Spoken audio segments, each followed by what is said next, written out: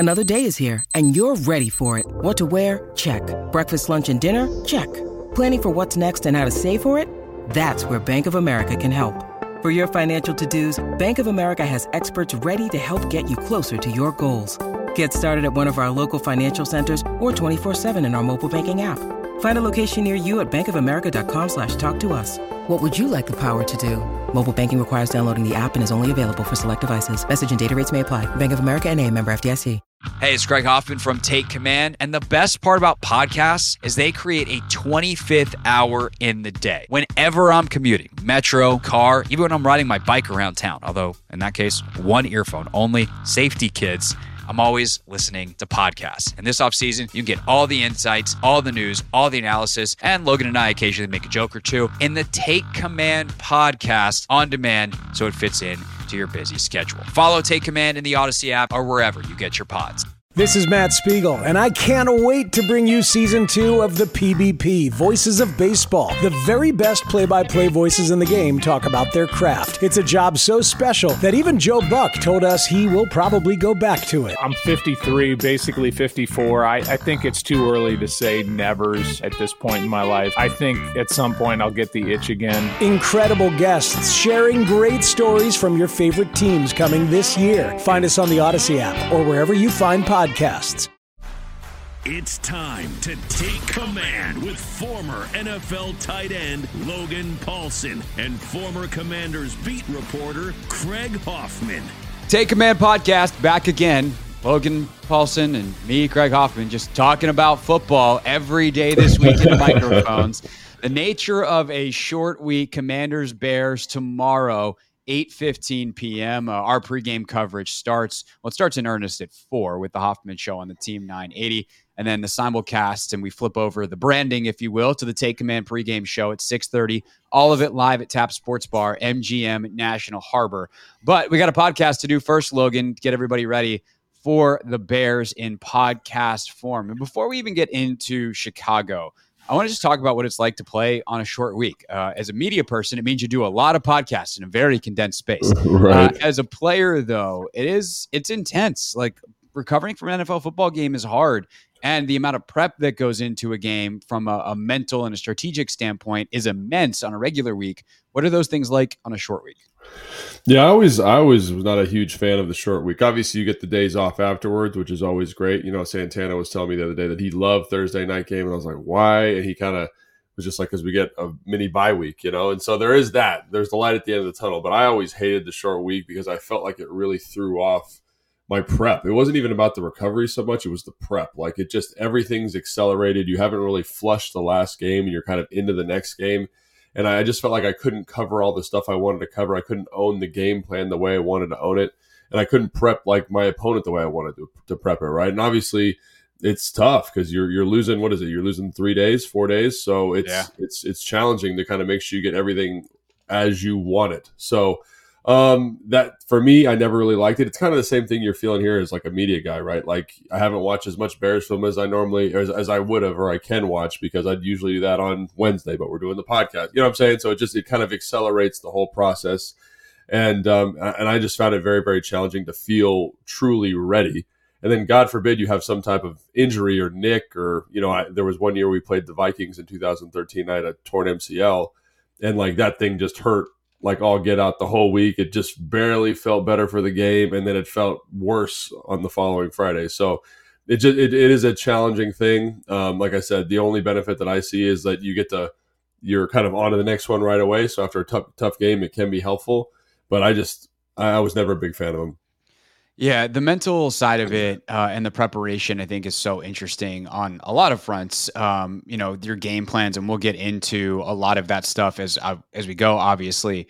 But I think that there's also there's just an exhaustion mentally of like not having time to flush the last game. And actually during the press conferences yesterday with Sam and Ron, and I didn't get a chance to watch them, but you know, I do a radio show, and obviously that means we listen to the audio. Both guys just sounded exhausted, and that was like, to hear a very tired sounding head coach and a very tired sounding quarterback, to me, spoke to the fact that they did not let their foot off the gas after that Eagles game. Like, one, that was an exhausting game, mentally, physically, and emotionally. But two, you then immediately have to start preparing to feel that you're remotely ready for this team. And so, we were talking about this with Michael Phillips on Monday on the radio show. Like, everyone thinks that this is going to be an easy game because it's the Bears. Yeah, the Bears might be the worst team in the NFL, but on Thursday Night Football, man, like, just you throw the records out, you throw everything out, because it's not like, it's almost not an NFL football game, because like the preparation that goes into an NFL football game is not possible on the schedule that you were on for Thursday night. No, I agree. I think it does. It feels very different. The mentality is very different. It's kind of like you're surviving the game as opposed to thriving in the game. At least that's how I always felt. You're kind of, it's like, oh, I don't remember exactly what this formation is. Let's try to get there. And then, oh, my body's a little sore. I don't have that extra gear. Not that I ever had the extra gear, but you know what I'm saying? Like, hypothetically. Relatively speaking. Exactly. You don't have Logan's fifth gear, even if Logan's fifth gear wasn't quite some other folks' fifth gear. That's right. So it does feel very different. The other thing, it's like you're coming off this really emotional overtime loss. And how do you emotionally process those stressors, I think, is another big one, because it's so close to the game.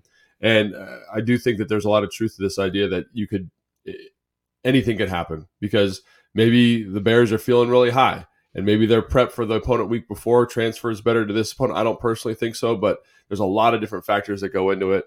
And it's just about who's going to kind of be the more mentally tough team and who's going to be the better the better pro and figure it out on a short week. Yeah, so I think it is worth mentioning, and we'll talk about the psychology of each team and where they are in a second, before we dive into the details of the rosters and the formations and the personnels and all that kind of stuff that we always do. But the Bears are also coming off a really heartbreaking loss. Like, they were up big at halftime, blow a second half lead. They have a 4th and 1 late in that game where they could have kicked a game tying field goal, or I don't remember what this whether it would have put them up 3 and then the Broncos tie, but like, what ultimately would have resulted in them going to overtime with Denver. And then they're driving again after that, and Fields throws a pick to seal the game when they're really close, if not already in field goal range. So, the Bears are coming off a pretty bad one on the loss standpoint, and they have yet to win a game this year, versus the Commanders, like, have a kind of a bounce back performance in a loss to a very, very good Eagles team, where they, in soccer, there's some ties that feel like losses and some ties that feel like wins. And this was almost a loss that felt like a win in some respects. Sure. Because you have that late tying drive and then you wind up losing it in overtime. Although the way the locker room reacted afterwards, maybe not. They might not feel my own that way. Emotions. But I think there is, in terms of which is better, the ones that the Bears threw away. Like, so in addition to the interception, they also had the sack fumble on the keeper where he's trying to throw the ball away. It ends up being a fumble return for a touchdown. So it was like literally that's a 14-point swing right there in a game where they were up by 2 scores, I want to say. So they were, that was a messy end of that game, and especially because they played so well in the first half, and we'll talk about that more in a second. But if I'm the Bears, I'm like, man, we can't get out of our own way. And that's what showed up on the film anyway. Right. Yeah. So you have like that emotional side of it. And then the other part of it too is like, what, if we say this Thursday night thing with the strategy and whatever, like, does it actually benefit the better team roster wise? Because you take some of the game planning and whatever out of it because there's not enough time to install it. And if you're just going to line 2 teams up and say, hey, figure it out, go play football, does it benefit? Like, does it serve as an evening out? Or does it serve as, this is a huge advantage for the better roster? And if that's the case, then like Washington should go out and win this game because they do have the better roster at this point. And I haven't studied enough Thursday night football trends to have a feeling, but like, when you played on either side of that equation, like, how did you feel about it? I mean, because I never really was when I played into like who's favored, who's not. I was just like, we got to get out here and play a good game. I'm trying to think. My success rate on Thursday night football was not great in my career, but I definitely would assume that it favors the better roster. But in this case, I'm not sure that it does because of all kind of the weird stuff that Chicago does. And by weird, it's not like, they're running like the wing T or something like that, but they do a lot of stuff offensively and defensively that's enough of a wrinkle that takes a lot of time to prep, and you're never going to get like a mastery of that in a 2-day walkthrough kind of Thursday prep. So I do think that there is some stuff here, even though this roster is better, that Chicago just does. That's part of their DNA. That it's annoying to prep for in a short week because you'd like another couple days to get ready for it. Like, for example, if you're playing Philly, you don't even really need to do any prep because you know exactly what they're going to do. Like, you're familiar with them. That's a divisional opponent. Maybe that's a bad example because they're in the division. Maybe the Kansas City Chiefs. The Kansas City Chiefs have run the same offense for the last 5 years. So when you played them last year, like, oh, I know that. Oh, yeah, this is what we did last year. Oh, that worked really well, and it makes it really easy. Here, Chicago. Or if you're Washington and you're playing Kansas City, it's like, this is, hey guys, remember training camp? Yes, exactly right. And so with this game, it's just like they do enough different stuff that I don't think it's the benefit of having the superior roster does not carry as much weight in this game because there's a bigger mental load, I would say, offensively and defensively. Hey everyone, this is Brett Boone. Would you know it? I've got a podcast going strong in our 4th year. Tune in as I sit down with my friends, some of the biggest names in sports, media, entertainment, for a lot of fun and in-depth conversations. As you know, baseball's been my life. It's been in the family for a long time, but it's a lot more than that here. It's sort of like taking a ride in a golf cart around a beautiful track. Join me every week for multiple episodes on the Brett Boone Podcast, available on the Odyssey app or wherever you get your podcasts. The last thing I want to talk about before we get into that stuff in detail, and we keep hinting at it, I promise we will get there, is kind of the psychology of where each team is at this point in their season. Because Washington, I still feel like probably, like, defensively, they're like, we got to figure this stuff out, but hey, we're getting close. Like, we like certain things we're doing. Offensively, I feel like the confidence is probably high. But what's it like to be on the other side? Like, if you're Chicago coming into this game, you're 0-4, you thought you finally had one, and then it slips away. You throw it away, probably is how you feel about it if you're them, based off what we were just saying. Like, how hard is it to mentally bounce back and get up for another game on a Thursday night, that quick turnaround? And what's it just like to go to work every day when you're on a team that, frankly, is not very good? Yeah, it's tough. When I was up in Chicago, we were not a good football team. Like we were having a rough go when I was up there as well. I think we won 2 games or 3 games, something like that. And it is very fatiguing mentally because you come in and you have to kind of be, at least this was my thought, you have to kind of be the same person every day. I have to be a professional. I get here at the same time. I do the same film study. I am like that. That's my schedule. And no matter how bad or down the team is, like, I'm going to finish in practice. I'm going to, be upbeat. But it is, at some point, you ever heard the saying, like, fake it till you make it? Like, that's kind of how it feels. Like, every day it's like false enthusiasm, false this, because you kind of know that you're not a part of a good organization, a good team. And, the good organization thing, because, like, all that drama that's going on with the DC and all that stuff that's happened up there, it's not great. And it is very stressful, very fatiguing. And it's hard. It's hard to kind of get up for each game. And unless you have a really solid leadership group and really strong coaching staff, it can get really sour really quick. And guys, not through no fault of their own, will just start going through the motions, quite frankly. Because it's like, I'm getting paid, got to make it to the end of the year, my contract's up, or I can't get hurt. And then you kind of start playing for next year. And obviously it's still early in the season, 0-4, you can still kind of do some stuff here and turn the season around. But one more loss and it looks completely different. And you're kind of like, maybe you start getting into that more. And especially with a young quarterback, I think it's exceptionally challenging. It's tough when you're playing in that environment every single day. It's not fun. I can't even, like, it's like if you knew everyone in your company was going to get fired at the end of the year. That's kind of what it feels like. How would you perform? You would be like, I'm going to do my job as well as I can because I don't want to get fired, but everybody else is in trouble. And you're like, it's just this, like, there's this looming ominous cloud that, unless you start winning football games, is always there every single day. Yeah, you're like, that light at the end of the tunnel is a train. It's not great. Yes, it's not great. And by the way, like, something unique to sports, because nobody roots for corporations. Well, maybe some people do, but that's maybe a different podcast. Anyway, the point is, we had a caller that called into the radio show yesterday who lives, like, Commanders fan who lives in Chicago. And he's like, what you have to understand is, up here right now, the fan base is already, like, over this season. I bet. Because they've got the first round pick from Carolina and their own. And they're like, what if we pick 1-2 in this draft? Yeah. And, like, it is a loaded draft. Caleb Williams is sitting at the top of it.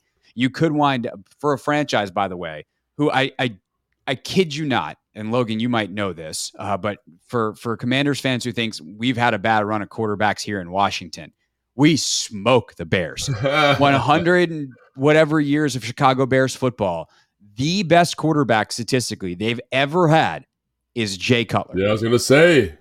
Like, Jay is far and away statistically the best quarterback they've ever had. And like, they don't like Mitch Trubisky is like a top 10 all-time passer in Bears history. Yeah, it's like crazy. it is insane how bad their luck has been with quarterbacks / how their skill in evaluating the position has been. So all of a sudden you can finish this season dead last, not only pick up Caleb Williams, but also draft Marvin Harrison Jr., who might be the best receiver to come out in a decade, to pair with him. Like, oh, that's the best offense the Bears have had in 100 years from day one, possibly. So like there is real angst and anxiety and I would say hope for being bad. But if you're a player on the team and you feel that from the fan base, like that can't be very fun either. So no, it's tough. It's a tough situation there in Chicago. Do not wish that on anybody. But that being said, Commanders, like you can't just be like, all right, well then we're good. Like they're pros out there trying to turn this around and trying to win games, and it's not going to be a walkover. Absolutely, and I think that's one thing fans often forget. It's like, oh, they're playing the Bears. You know, when I was on bad football teams, like you knew you were on a bad team, but you're in a job interview all the time, and they always talk about how like pro scouting departments watch your last 3 games of film. So I was always in my mind, this needs to be my best game of my career every single week. And there's a lot of guys that approach that way because it's a business and it comes down to money. And these guys, they understand that, the Bears guys, no doubt in my mind. And they're going to play hard because they want to still be in the league next year. So, and this is a good opportunity. I think they offensively, I think they probably look at our defense and say they've got some talented pieces, but they're susceptible to big plays. And we were able to crush the Bills and the Broncos, finding big plays. And defensively, maybe we can steal a couple here and there on a young quarterback with some pressure because we like to blitz a lot. Like, let's go get it. You know what I'm saying? And it's a short week, and they can't prep the stuff that we've got. So you never know. You never know. All right, so let's get into the details.